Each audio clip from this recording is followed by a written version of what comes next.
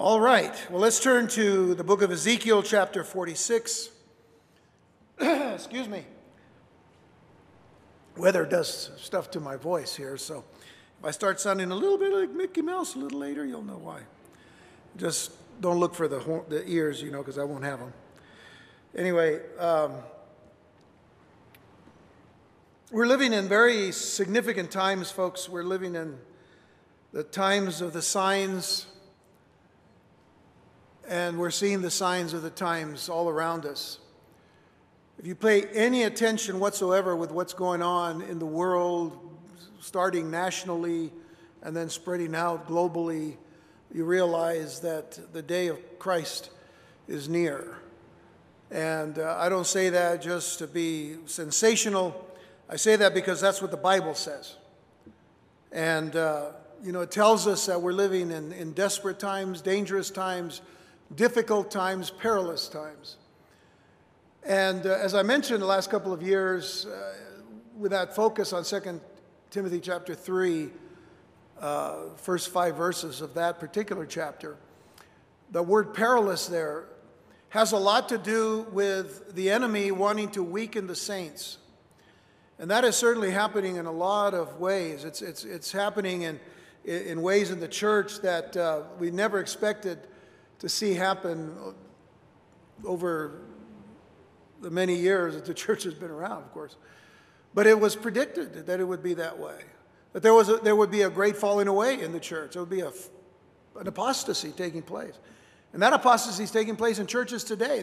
They're still churches. They look like churches. They smell like churches, whatever. But I mean, they don't have, they've put the Word of God aside. They're not trusting in the Word of God. And this is one of the situations that we're dealing with. So, we've been it's been our heart's desire to stay faithful to teaching the Word of God from Genesis to Revelation, and we'll keep doing that until the Lord Jesus comes. But here in the book of Ezekiel, the last 9 chapters, chapters 40 to 48, all have to do really with the restoration of Israel, and it is given for the people of Israel to know that God is still going to restore them, that God still loves them, that God is still going to deal with them down through the ages. Now, what does that mean for the church? Well, it's an exciting thing, too, because we ourselves know that Israel itself as a nation, even today, is the main sign of the end times. The very fact that there's an Israel today in the land is telling us that God is serious about his prophecies from the very beginning. And if 30% of the Bible is prophetic, and that's really just a very conservative number when you deal with the prophets and the apostles and the writings that are in the scriptures concerning prophecy in general, there's a lot more than 30% in the scriptures when you get right down to it. You do a more careful study. But because of that, it's really something that should stir the hearts and the minds of the believer in Jesus Christ to keep looking up. I say this all the time, and I don't say it to be funny. I say it because that's what Jesus said. He said, "Keep looking up, lift up your heads. Your redemption draws nigh." Your redemption draws near, and the Lord can come at any moment. It's an interesting thing. Last week I was mentioning that Billy Graham went home to be with the Lord, and what an example of a Christian life he was. And today they had him. They had his casket in Washington, and a lot of people, for viewing. Because he was such an influence to a number of presidents. But I was watching some things on the internet and stuff, just kind of listening to what people were saying, and there were people out there saying that they were getting visions years ago that the moment that Billy Graham died, the rapture of the church was going to happen. Well, we're still here, so maybe it's a little after his going home to be with the Lord as a sign or symbol. I don't know where that comes from other than the fact that, he has been quite an influence. And I think one of the things that is sad about Billy Graham, not sad because of him, but sad that there's a generation today that doesn't know who he is. And most of us, some of us who grew up in the 50s and 60s, and I know that's ancient, a long time ago, but those of us who grew up in the 50s, 60s, whether we listened to him or not, whether we, believed when we heard the gospel message or whatever, then we knew who he was. He was that kind of an influence in our nation. And we don't see that anymore. So that is somewhat of a sign then that we're getting so close to the coming of the Lord. So, the thing about the fact that, Billy Graham's gone home, they call him the modern Methuselah, because, Methuselah was the person that when he died, because that's what his name means, when he dies comes the flood, and he died, and not too long after that, the flood came, right? And that was back in, of course, in the days of Noah. Praise the Lord, it wasn't the day that he passed away that, that the rapture didn't happen. So anyway, the point of all of this is to say, we just need to continue to look at the scriptures thoughtfully, prayerfully, and certainly expectantly, because we know Jesus is coming. So this particular section that we're going to finish tonight in Ezekiel 46 continues on in the issues of proper, orderly worship, even in the millennial kingdom. In other words, it's a time that has yet to happen. But there's going to be a temple. There's going to be a messianic temple, if you will, because Jesus is the one who's going to build it there in Jerusalem. The topography, as we'll see next week, we're even going to get closer into viewing what, the topography is going to be totally changed when Jesus lands on the Mount of Olives, as we've already read and seen in the book of Zechariah. And all of that's going to change. And of course, we already talked about the distinctions or the divisions of the land, where the temple is, and all of these things. But this is yet to happen.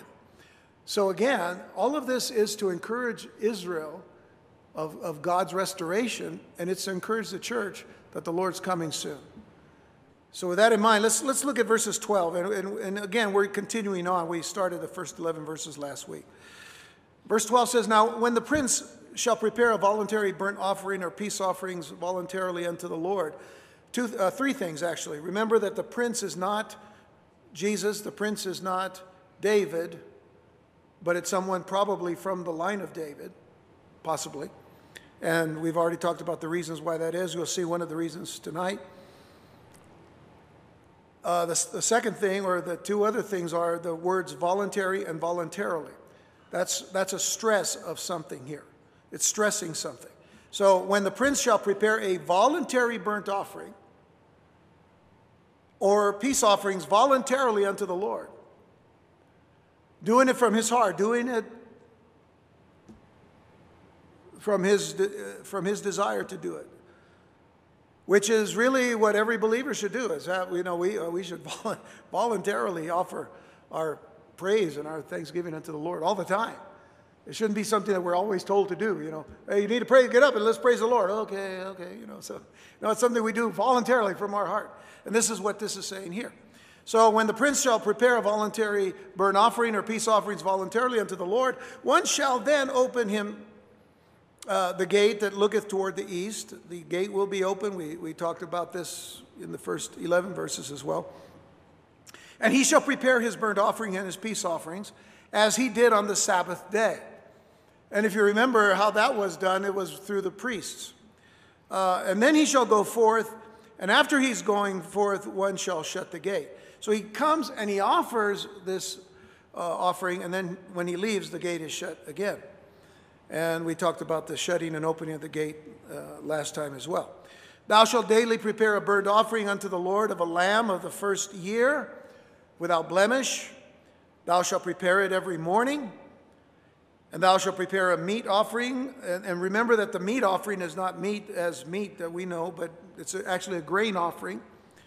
And thou shalt prepare a meat offering for it every morning, the sixth part of an ephah, and the third part of a hin of oil. We talked about the measurements before. To temper with the fine flour. A meat offering continually by a perpetual ordinance. That's an everlasting ordinance unto the Lord.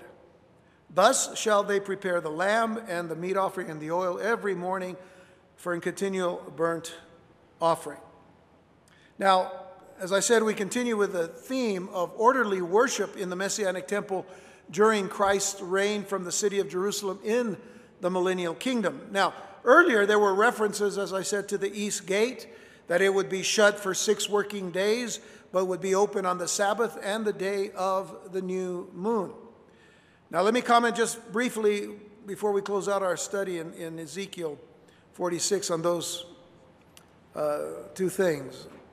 As already mentioned in the first 8 verses of this chapter, the Sabbath and the observance of the new moon, which is Rosh Chodesh, literally the head of the month, or the first of the month, Rosh Chodesh. We spent a lot of time talking about. I figured this out. We did the Feast of Israel about 2.5 years ago, and about 2.5 years ago, almost to the date, did we do the Feast of Trumpets. And now, Rosh Chodesh is, of course, every month. There's a celebration of the new month. But it's especially important at the Feast of the Trumpets because that is the one feast that lines up with the rapture of the church. But it's the first part of the month. And so the Sabbath observance and the new moon observance would be part of the worship services commemorated during the millennium. So it's not like the millennium comes and everything changes. No. Remember that the Lord made everlasting covenants with Israel, perpetual covenants with Israel, eternal covenants with Israel. And that's something that we need to understand about how the Lord deals with us. It's really the same way, you see. Now, for us as believers in Jesus Christ, looking at it from our side, it might seem strange or even inappropriate that the Sabbath, which is the sign of the Mosaic covenant, and I'll show you that in a minute, but that the Sabbath would be observed in the millennial kingdom when it is not observed specifically by many churches during the church age, in effect, under the new covenant.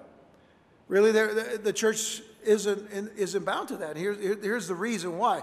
If you turn to Exodus 31, and even though some will argue, of course, if you go all the way back to the first 6 days, and then the 7th day being the Sabbath, that it's supposed to be a perpetual commemoration for everyone. But I want you to listen to this in Exodus 31, verses 12 and 13. It says, "And the Lord spake unto Moses, saying, Speak thou also unto the children of Israel, saying, Verily my Sabbaths you shall keep." Now he's speaking to the children of Israel. "Verily my Sabbaths you shall keep, for it is a sign," and notice, "a sign between me and you," who's you, children of Israel, "throughout your generations." Throughout your generations. Now, are there children of Israel today? Yeah, there are. And will there be at the millennial in the millennial kingdom? Of course there will be. Will there be Jews during the tribulation period? Of course. You know, Revelation chapter 7 and 11, you know, with the 144,000. But there's going to be a lot more, of course. Israel is at the very center of everything that's going on in the book of Revelation as well. "So for it is a sign between me and you throughout your generations, that you may know, or that ye may know, that I am the Lord that doth sanctify or set you apart." I am the Lord that sets you apart. Now, if you go down just a little bit to verses 16 through 18 in the same chapter, it says, "Wherefore the children of Israel shall keep the Sabbath." Notice, "to observe the Sabbath throughout their generations for a perpetual," there's that word again, perpetual, everlasting, continual covenant. "It is a sign between me and the children of Israel forever." So that's a binding thing with the children of Israel. So therefore, you see how it continues on in the millennial kingdom. "For in the 6 days the Lord made heaven and earth, and on the 7th day he rested, and he was refreshed. And he gave unto Moses, when he had made an end of communing with him upon Mount Sinai, 2 tablets of testimony." What are those? The 10 Commandments. tablets of stone or tables of stone written with the finger of God. And you know, when you see the reference of the finger of God, I have to tell you, that has to be the finger of Yeshua. That is the finger of Jesus, carving out the law on that stone. Well, let me say, by those two passages in Exodus 31, you can't get any more Jewish than that, right? You can't get any more Israel than that. And remember that I said last time that the things observed by the prophet Ezekiel, along with the exiles that were seeing, you know, as Ezekiel was pouring forth this vision to the exiles there in Babylon, and then, of course, us looking at it as well. So the things that are observed here concerning the services in the temple are a very distinctive, they are of a very distinctive Jewish nature, and is in no way a picture of Christianity per se. And I did mention, though, that the only tie-in to all of that for us is the fact that we are now supposed to be the temples of the Holy Spirit. We are to be the temple of God, ourselves, our bodies. But I also mentioned that all of God's covenants would be fulfilled and operating in the Messianic kingdom. I want you to take note of something. Let's go backwards here in Ezekiel to chapter 37. Let's go to chapter 37, and of course you all know that this is the chapter dealing with Israel and the Valley of Dry Bones, the resurrection of the nation of Israel. If you will, primarily it is the resurrection of Israel after being dead in the sense of what had taken place in our own time, which was, well, when I say our own time, again, the 20th century, 30s and 40s, with the Holocaust. But out of that rose up the nation of Israel. And of course, in 1948, then they became a nation again. In effect, though, we're going to go toward the end of the chapter, Ezekiel 37, verse 22. And notice what it is that the Lord is saying. He says, and I will make them one nation. Remember that there were the sticks that represented Israel, the north and the southern kingdom, and he brought them together. I will make them one nation in the land upon the mountains of Israel, and one king shall be king to them all. And they shall be no more two nations, neither shall they be divided into two kingdoms any more at all. And of course, today Israel is one nation. Neither shall they defile themselves any more with their idols, nor with their detestable things, nor with any of their transgressions. But I will save them out of all of their dwelling places, wherein they have sinned, and will cleanse them. So shall they be my people, and I will be their God. And David my servant shall be king over them. David my servant shall be king. Well, who is going to be king from the line of David, and that is connected always to the name of David? Jesus. And David my servant shall be king over them, and they all shall have one shepherd. What did Jesus say of himself? I am the good shepherd, who gives his life for the sheep. They shall also walk in my judgments and observe my statutes and do them. And they shall dwell in the land that I have given unto Jacob my servant, wherein your fathers have dwelt. And of course, from Jacob, by the way, remember that Jesus changed, the Lord changed his name to Israel. It was Jacob, which was, you know, a dirty, stinking thief. And I think that's what it kind of translates his name, you know, Jacob. To Israel, wherein your fathers have dwelt, and they shall dwell therein, even they and their children's children forever, and my servant David shall be their prince forever. Now, don't confuse that with the prince that we see in the book of Ezekiel chapters, there toward the end, 46, 45, 46, and so on. Moreover, I will make a covenant of peace with them. It shall be an everlasting covenant with them. There it is again, an everlasting covenant, lasts forever. And I will place them and multiply them, and will set my sanctuary in the midst of them forevermore. That is what we've been looking at now in these last 9 chapters of the book of Ezekiel. And I will place them, multiply them, and will set my sanctuary in the midst of them forevermore. You said, I just heard that. I know, I just read it again. My tabernacle also shall be with them, Yea, I will be their God, and they shall be my people. I want to stop and just think about that statement that the Lord says there. I will be their God, and they shall be my people. It is just my humble opinion that the Lord is really excited about doing that, about calling them his people once again, and that they will call him their God. You know, these aren't just words, folks. We're dealing with a God who said to them back in Deuteronomy chapter 7, I didn't love you because you were greater than any nation or mightier or whatever. I loved you because I loved you. And I chose you. And I think it's a very special thing when God says that I will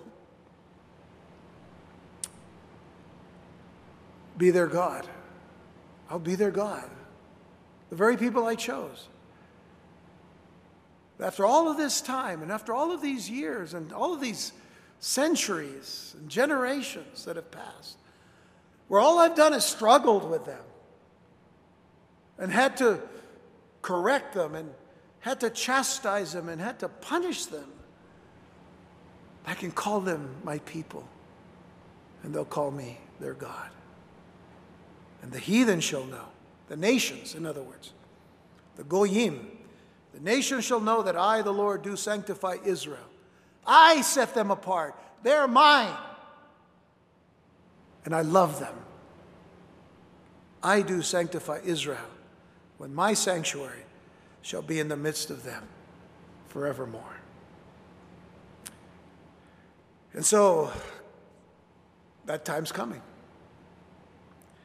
Consider that the Mosaic covenant would find its fulfillment and its fruition in the Messianic kingdom, in that Israel would finally be God's people, and he would be their God in a relationship that was to have existed under the Mosaic covenant. So thousands and thousands of years before.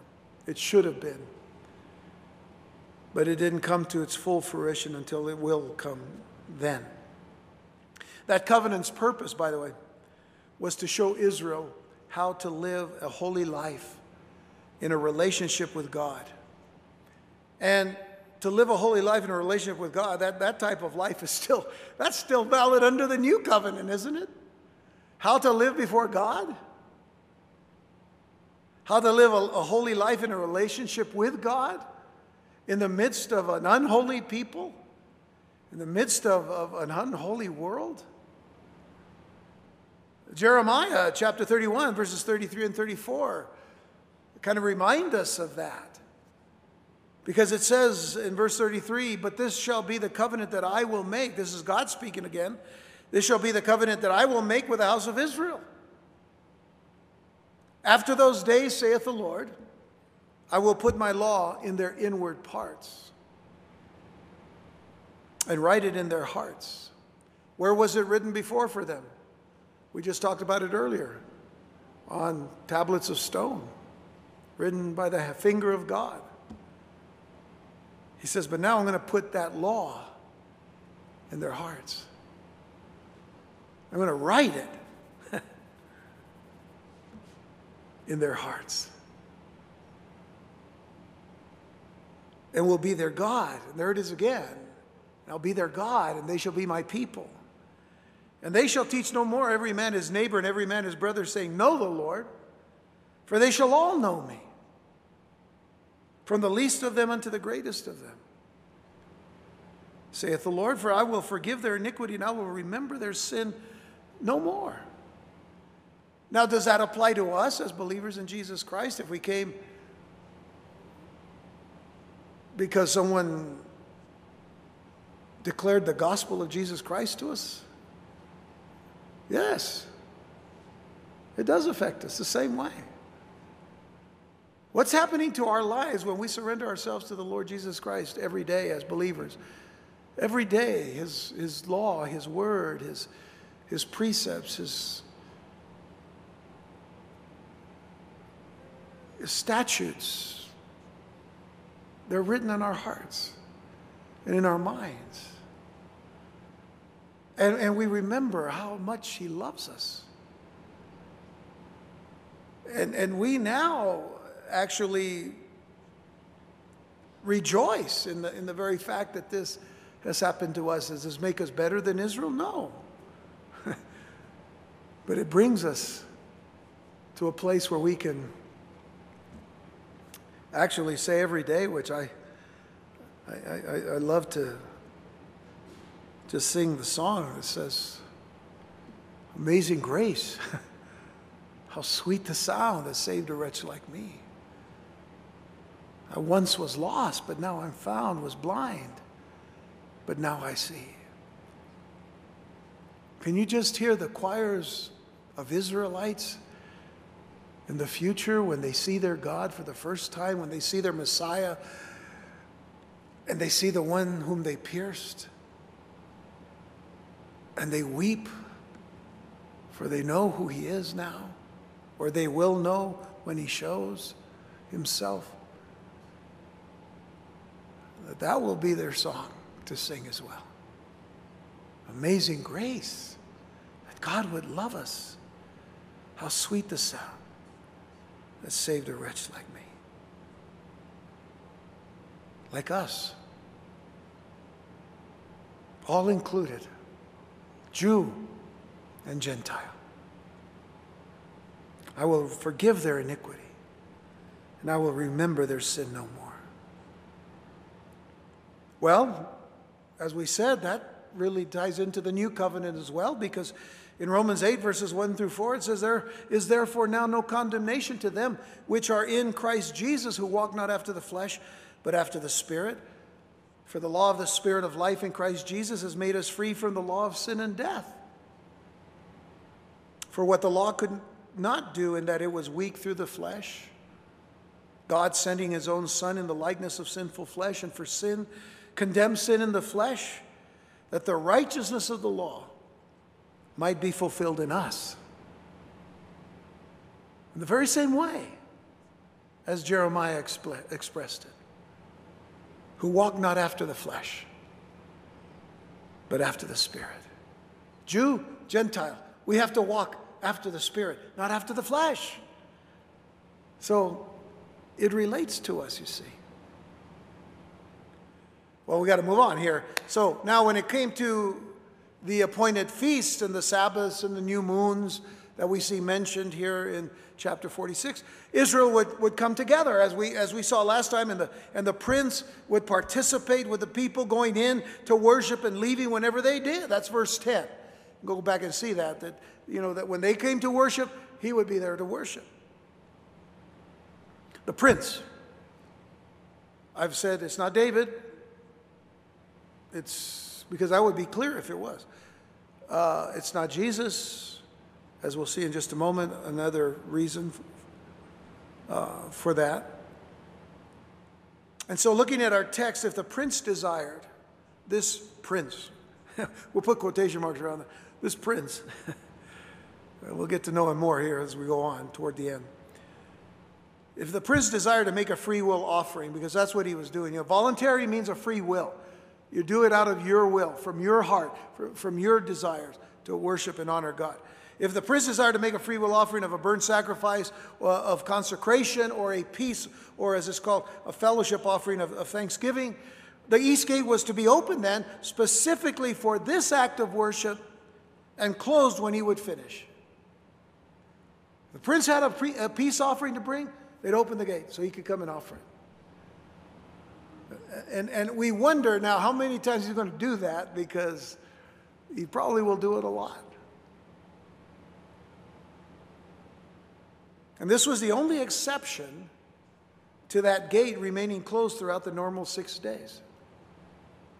That gives us, again, as I said before, an indication that life during the millennium is going to be something of all kinds of activities going on in the world as we see today, except in a totally different realm, because Jesus is going to be in control of everything. Jesus is going to be ruling all of the earth. And only at the end, toward the end of the 1,000-year reign of Christ, 1,000 years on the earth, Everything's going to be different, very similar to the way the earth was at the creation. For there to be life for a long, long time for many people. Babies being 100 years old, it sounds kind of interesting, but I don't know, that's a lot of diapers for 100 years. I think I'd be careful with that one. But, the life will be totally different and all, but things will be as they are in the sense, because at the end of that 1,000-year reign, the point I was going to make, is the end of the 1,000-year reign, the Lord's going to let the enemy loose for a time. He's going to be bound, but he's going to be loose for a time. Because once again, it comes down to this. It comes down to the choice that the heart has to make. Whether we'll choose Jesus or not choose Jesus. And it will come down to that, in a sense. Because we came to the love of Christ. And everyone is given that opportunity to express their free moral agency. The Lord, in other words, doesn't make robots just to do his bidding. Because even the angels made choices. And some of those choices are what led to demonic and evil and wickedness, demonic and wicked ways and evil and wickedness that we see today. So this prince is going to present his free will offerings in the same manner as he made offerings on the Sabbath. Let's go on now. In verse 13 it says of our text in Ezekiel, "Thou shalt daily prepare a burnt offering unto the Lord of a lamb of the first year without blemish. Thou shalt prepare it every morning." And if you remember last time I mentioned that when the offerings were first to be given back in the time of Moses and following, that there were morning and evening offerings. But the only offerings we see here in the millennium are morning offerings. And why would that be? And I mentioned last time, because the evening is a picture of darkness. I mean, there's not going to be darkness in the millennium in that particular sense. But there was darkness in the world during and there's darkness today in the world. So, now that Jesus is on the throne, all the offerings are in the morning. It's day. We're children of the day. We're children of the light. That's one possibility, of course. "And thou shalt prepare a meat offering for it every morning, the 6th part of an ephah and the 3rd part of a hin of oil, to temper with the fine flour, a meat offering continually by a perpetual ordinance unto the Lord." Everlasting ordinance, in other words. I'll keep doing it. "And thus shall they prepare the lamb and the meat offering and the oil every morning for a continual burnt offering." So overall, there are 3 occasions for sacrifice. 3 occasions for sacrifice. We've already tackled the issue of why there's sacrifices during the millennial kingdom. They're done because of as memorials of what Jesus Christ has already done, so that the Jews will see, that all of the things that the Lord gave them, as far as all of the offerings from the Mosaic covenants, and so on and so forth, and what had been taking place in the tabernacle, as well as in all the temples, all the sacrifices pointed to Jesus. All the blood pointed to Jesus. All of the offerings pointed to Jesus. The showbread pointed to Jesus. The menorah and everything pointed to Jesus. So everything is being done as that sense of memorial. It also was done for consecration purposes. For even on this earth, things were to be consecrated to make things clean. It was also to be given the understanding that there is a major difference between the sacred and the profane, the clean and the unclean. So all of these are some of the reasons that we talked about previously about why the offerings continue on in the millennial kingdom, mostly for the Jewish people. That's another thing. So the daily offerings that the prince, it is in the daily offerings that the prince will lead the people. Each morning he will present a burnt offering of a 1-year-old lamb without defect, accompanied by a grain offering of 1/6 ephah of flour and 1/3 hin of oil. And again, this was an offering under the Mosaic system that was to be made morning and evening, as I said, but here the offering is only in the morning. So the daily burnt offering will be offered to demonstrate the true commitment of God's people to him. You offer from the heart unto the Lord each and every day of your lives. Well, that's what we're supposed to do ourselves now. That's how we are supposed to get up every morning. We come and we offer ourselves unto the Lord. I mean, we're not making, all kinds of other offerings. We're just offering ourselves.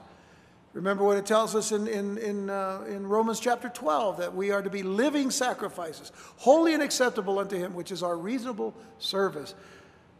And that pertains to worship. That's our reasonable service of worship. So the meat or grain offering was to be a lasting ordinance among God's people and being a constant reminder of God's provision. So every time we offer an offering unto the Lord, we're saying, Lord, we're thankful. Thankful for everything that you give us.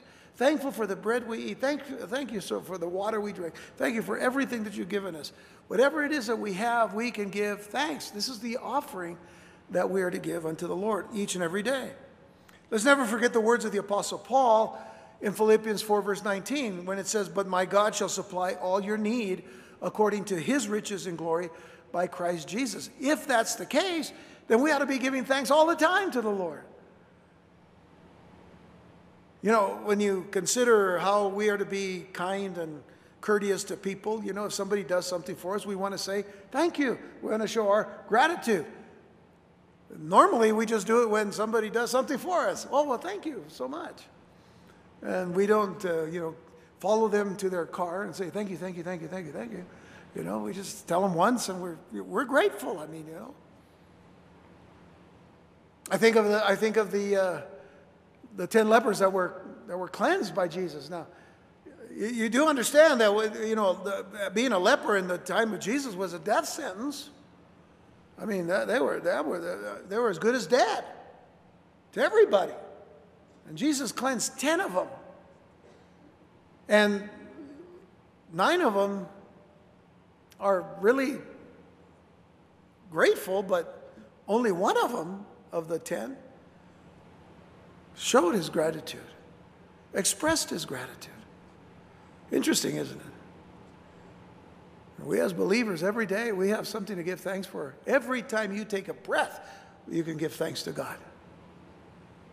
Every time that your eyes blink, you can give thanks to God. But some people don't give thanks to God until what? Until they're in trouble, and then first of all they cry, oh God, oh God, oh God, oh God.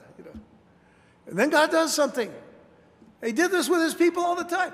They'd cry out, oh God, we're in trouble. Yeah, well, I know you're in trouble because, I keep telling you I'm with you, but you don't want to be with me. But then you get in trouble, then you come to me. Okay, so then he heals them, or he helps them, or he delivers them. And then they give him thanks for a little while, and they go on and go back to doing what they were doing. We're a funny people, aren't we? Jew and Gentile, we're all funny. Just not funny, ha-ha, just kind of like weird. Okay. Because, God is so good to us. Our gratitude should be great to the Lord. Always should be great. Okay, the next portion of this chapter, I better move on here because we want to finish this chapter tonight. We do. So the next portion of this chapter deals with the inheritance of the prince's property, an inheritance that will be strictly governed in Messiah's kingdom. Let's look at verses 16 through 18. Thus saith the Lord God, if the prince give a gift unto any of his sons, interesting, he has sons. And by the way, if you go back to what we've studied previous to this, in chapter 46, the prince actually offers worship unto God. So that means this really can't be Jesus because he's the one to be worshiped. And then, of course, this prince has a family, he has sons. Now, some have said, well, we're all sons of God. Well, yeah, but who are the servants then if we're all the sons of God? It's a little kind of a sticky wicket there. Okay, so the inheritance thereof shall be his sons. It shall be their possession by inheritance. But if he give a gift of his inheritance to one of his servants, notice, then it shall be his to the year of liberty, which is, by the way, the Jubilee. And after it shall return to the prince, but his inheritance shall be his sons for them. Moreover, the prince shall not take of the people's inheritance by oppression to thrust them out of their possession, but he shall give his sons inheritance out of his own possession, that my people be not scattered every man from his possession. So inheritance was always extremely important to the Israelite. Many laws were established to assure and to guarantee that an Israelite retained family property. Always very important in the Jewish culture that family property was to be part and parcel of all the inheritance that was to be given. And that very same concept will continue in the Messianic kingdom, at least in the case of the prince. Any inheritance given to one of his sons would remain with his sons' descendants. That's what it says in verse 16. It is to remain in the family of the prince. Now, the prince may give property to a servant, but a servant can only keep it until the year of Jubilee, which is every 50th year. If you go back and look at the year of Jubilee, it's every 50 years. So there's 49 years that go by, and then the 50th year is the year of Jubilee. Well, during the year of Jubilee, then, the servant must return the property to the prince or his descendants. And in the year of Jubilee, the land is to revert back to the prince. Now, the prince is not to take any of the people's property. That's verse 18. He's not to confiscate. He's not to steal the property of other citizens, as so many leaders had done through the centuries, even in Israel. Even in Israel, they would take the people's lands. Think about Micah chapter 2, verses 1 through 3. Micah 2, 1 through 3. Woe to them that devise iniquity and work evil upon their beds. When the morning is light, they practice it because it is in the power of their hand. And they covet fields and they take them by violence, and houses and take them away. So they oppress a man in his house, even a man in his heritage. And they were oppressing, by the way, their own people. Does that still happen today? Man, look at some of these nations that are so, so backwards. Yet the leadership of these nations are living high on the hog. Well, I know the hog, not kosher, but they're living high on the hog, And it's really kind of sad to see those things happen. Therefore, thus saith the Lord, behold, against this family do I devise an evil from which you shall not remove your necks, neither shall you go haughtily or arrogantly, for this time is evil. So all of this is a clear reminder of the believer's inheritance, the wonderful inheritance the Lord promises to all who trust in Jesus Christ. For us, it is for us to give thanks to God for what he has already provided for us as an inheritance to all who believe. Listen to what the Word of God says about the inheritance believers will receive. And I'm only giving you just a few verses of Scripture because of time. But Acts 20, verse 32, Paul is speaking here, and he says, and now, brethren, I commend you to God. And speaking to the Ephesian elders, he says, I commend you to God and to the word of his grace, which is able to build you up and to give you an inheritance among all them which are sanctified. All them that are set apart for God. All of them that are set apart in Jesus Christ. Those of you that are set apart in God, in Christ, will have a part in this inheritance. From this particular standpoint, we are the sons of God. And this is this is something that Jesus to Saul of Tarsus was saying to him when he was calling him on the road to Damascus. And here again, Paul, I say again because I think I quoted this last week or the week before, but here in Acts chapter 26, when Paul is before King Agrippa, he's giving his testimony to this king about what Christ had done to him when he was on his way to persecute Christians.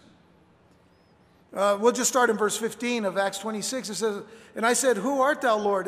Paul is knocked to the ground, and he said, who are you, Lord? And he said, I am Jesus whom thou persecutest. What does that tell you? Well, it tells us that, you know, when he was persecuting Christians, he was persecuting Jews who had turned to the Messiah. And in effect, what Jesus was saying is, you're not persecuting them as much as you're persecuting me. So if you're persecuting them, you're persecuting me. And he says, but rise and stand upon thy feet, for I have appeared unto thee for this purpose, to make thee a minister, a servant, and a witness, both of these things which thou hast seen, and of those things in the which I will appear unto thee, delivering thee from the people and from the Gentiles unto whom now I send thee. So God is saying, the Lord is saying, Jesus is saying to Paul, I'm going to send you to the Gentiles to open their eyes and to turn them from darkness to light and from the power of Satan unto God, that they may receive forgiveness of sins and inheritance among them which are sanctified by faith that is in me. What a testimony Paul is giving to Agrippa. He says, hey, listen, it isn't just to those Jews that I was persecuting. Man, God is serious, man. He created the whole world. He created all of us, Jew and Gentile, and they need Jesus too. Getting back to inheritance, Romans 8, verses 14 through 17. For as many as are led by the Spirit of God, they are the sons of God. Well, here we go again. We are sons of God if we are believers in Jesus Christ. For you have not received the spirit of bondage again to fear, but you have received the spirit of adoption, whereby we cry, Abba, Father. The Spirit itself beareth witness with our spirit that we are the children of God, and if children, then heirs, heirs of God, and joint heirs with Christ. If so be that we suffer with him, that we may be also glorified together. What a beautiful, beautiful promise that is, that we are heirs with all those who are believers in Jesus Christ and joint heirs with Jesus himself. Peter also chimes in on this issue of inheritance when he says in 1 Peter 1, verses 3 through 5, Blessed be the God and Father of our Lord Jesus Christ, which according to his abundant mercy hath begotten us again. In other words, he has made us born again unto a lively, living hope by the resurrection of Jesus Christ from the dead, to an inheritance incorruptible and undefiled. It is an inheritance that will never be defiled in any way, shape, or form. It will never be corrupted in any fashion, and it will not fade away. He says, and that fadeth not away, reserved in heaven for you, reserved in heaven. Stop and think about that for just 1 second, because I can't be too long, because we got to get finished. But think about that. Something reserved in heaven for you. Jesus had talked about treasures. A lot of people try to lay up treasures here on this earth. You know, we try to make good investments in life. Maybe these investments will pay off along the way. Maybe, you know, the market or whatever you might consider to be a sure thing. Most of the things that happen on this, in this world are not as sure a thing as we'd like them to be. But people are so concerned about laying up treasures on earth. And it was Jesus who said, don't lay up treasures on earth where moth and rust can destroy, or thieves can break in and steal. He says, lay up your treasures in heaven, where those things can't touch it.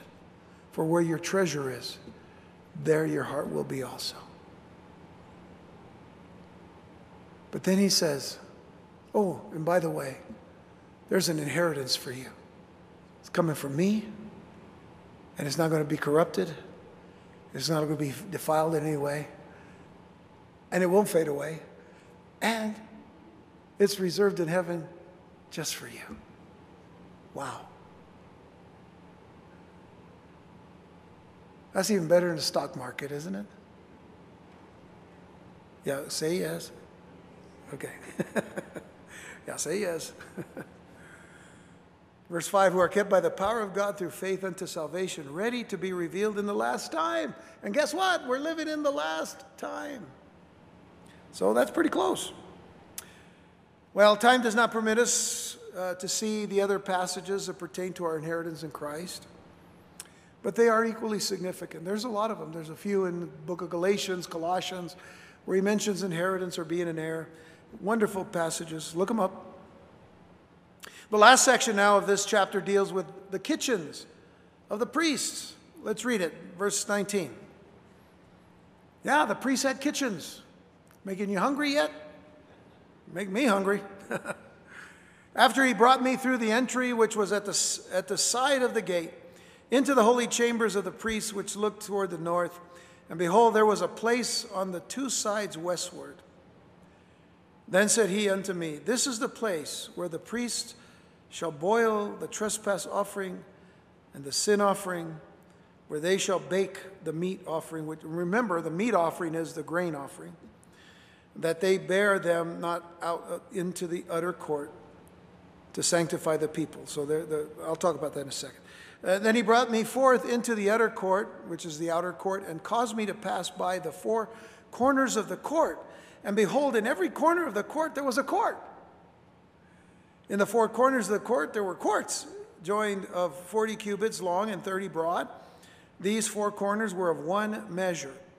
And there was a row of building round about them four, and it was made with boiling places under the rows round about. And then said he unto me, These are the places of them that boil, where the ministers of the house shall boil the sacrifice of the people. I think sometimes of the temples, and even outside of the sanctuary, where the sacrifices were made by fire. And I'm not saying this because I'm hungry, okay, folks. But I'm saying this because, the smells in this place. I mean, the meat offerings, the burnt offerings that would rise unto the Lord, the fat offerings. The fat belonged to the Lord, by the way. And it was just, wow. Maybe I am hungry. I think that's what got me to think that way. Oh, Lord, forgive me. Okay, all right. So we're almost done. So, but see, those are the things that we don't really kind of picture sometimes. But this is really important for us as we're coming to the end of this particular chapter. The rooms of this building face north. As a matter of fact, I'm going to show you. Have we gotten there yet? No, we haven't got there yet. Don't show it yet. So the rooms of this building that we're dealing with, that were facing north. It was let me go back a step here. There was an entrance of a building that contained the rooms where the priests ate their most holy offerings and changed their garments. Remember where they changed the garments? They had to change their garments after they were inside the inner court, for them to minister to the people outside.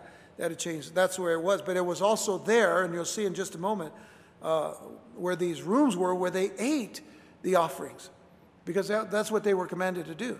And it's here that the angelic messenger showed the prophet Ezekiel the place at the end of these sacred rooms where the priests would cook guilt offerings and sin offerings. That's verse 20, by the way. And here they also baked the meat or the grain offerings and ate all of the offerings. And this way, the priests would not have to take these offerings into the outer court to cook them and so consecrate the people. So anyway, there's a chart up here. Let me see if I have my pointer. Somewhere.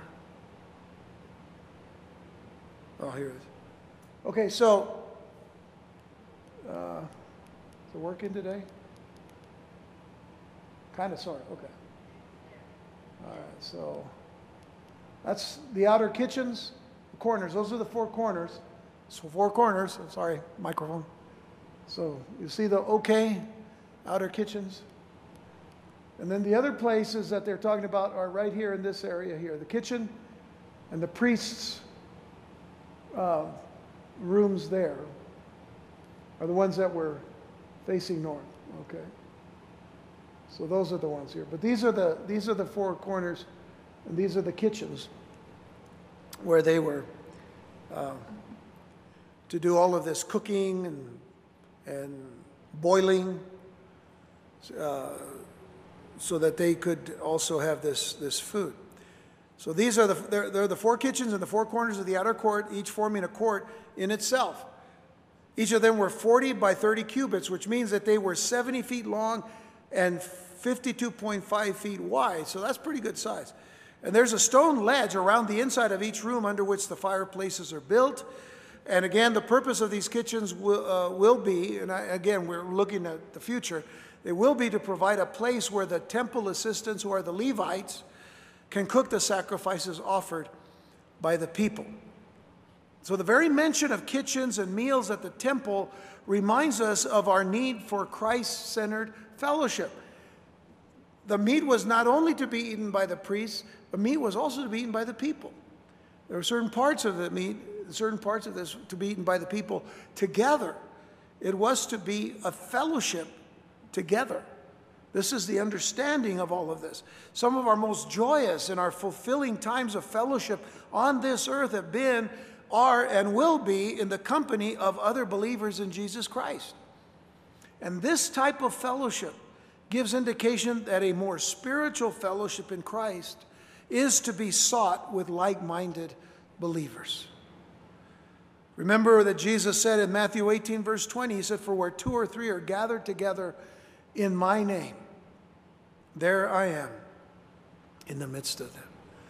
So fellowship in Christ is so important because where we gather in his name, he comes, he's there.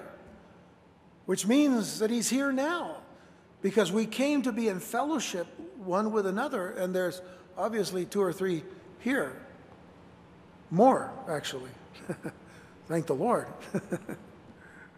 But I have to tell you, I've been back when we first started 30-some years ago, there were times when we'd have a Wednesday night meeting, and there were 3 of us. And I said, okay, where 2 or 3 are gathered, we're here, let's do it. And the Lord was there, and even if there were 2. And by the way, when you pray tonight by yourself, he's there too. Don't forget that. Acts 2, verses 42 through 47, and they continue steadfastly, it says. Now this, of course, is at Pentecost. And after Pentecost, they continue steadfastly in the apostles' doctrine and fellowship and in breaking of bread and in prayers. So there's breaking of bread. I mean, you've got to eat something, right? I mean, it's part of the fellowship, you know. I think that's why many years ago they used to call us Calorie Chapel, not Calvary Chapel. That we ate too many things, too many meals. No, just kidding. Verse 43, and fear came upon every soul, and many wonders and signs were done by the apostles. I'm telling you this and reading this on because we need to understand that it isn't just a matter of fellowshipping. It's a matter of seeing God do a great work in our midst.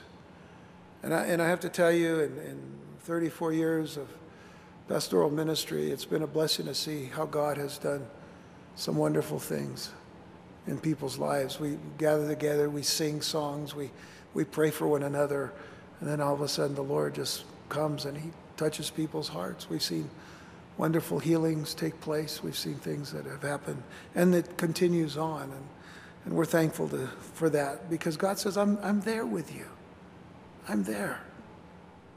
And all that believed were together and had all things in common, or had all things common, and sold their possessions and goods and parted them to all men as every man had need.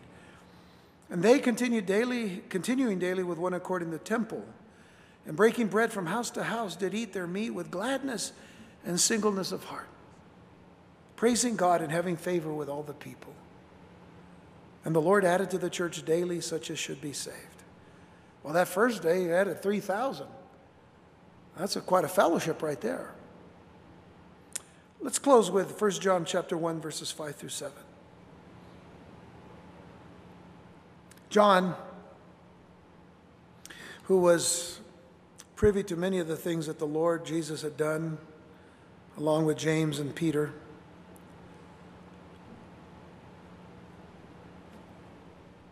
understood well this issue of fellowship. He writes in 1 John 1, verse 5, "This then is the message which we have heard of him, and declare unto you, that God is light, and in him is no darkness at all. If we say that we have fellowship with him and walk in darkness, we lie and do not the truth. But if we walk in the light as he is in the light, we have fellowship one with another. Now, see, isn't that special? That if we say that we fellowship with God, with the Lord, and we walk in darkness, we lie and do not the truth. If we're not walking with the Lord, we're not walking with anyone else either. And so see the importance of what he says when he says, if we walk in the light as he is in the light, we have fellowship one with another, and the blood of Jesus Christ, his Son, cleanses us from all sin. We walk with one another and we fellowship with one another because he is in the midst of us all as believers in Jesus Christ. So I become a little leery of those that always say, well, you know, I know God and I worship God in my own way. Well, you can't worship God in your own way. You need to worship God his way. And his way is that we have fellowship one with another. We worship God his way when he says, do not forsake the assembling of yourselves together, as is the manner of some, but encourage one another. Exhort one another while it is day. Exhort one another because the Lord is coming back very shortly. So there's still time to fellowship, folks, and to appreciate the fellowship of the saints together until Jesus comes.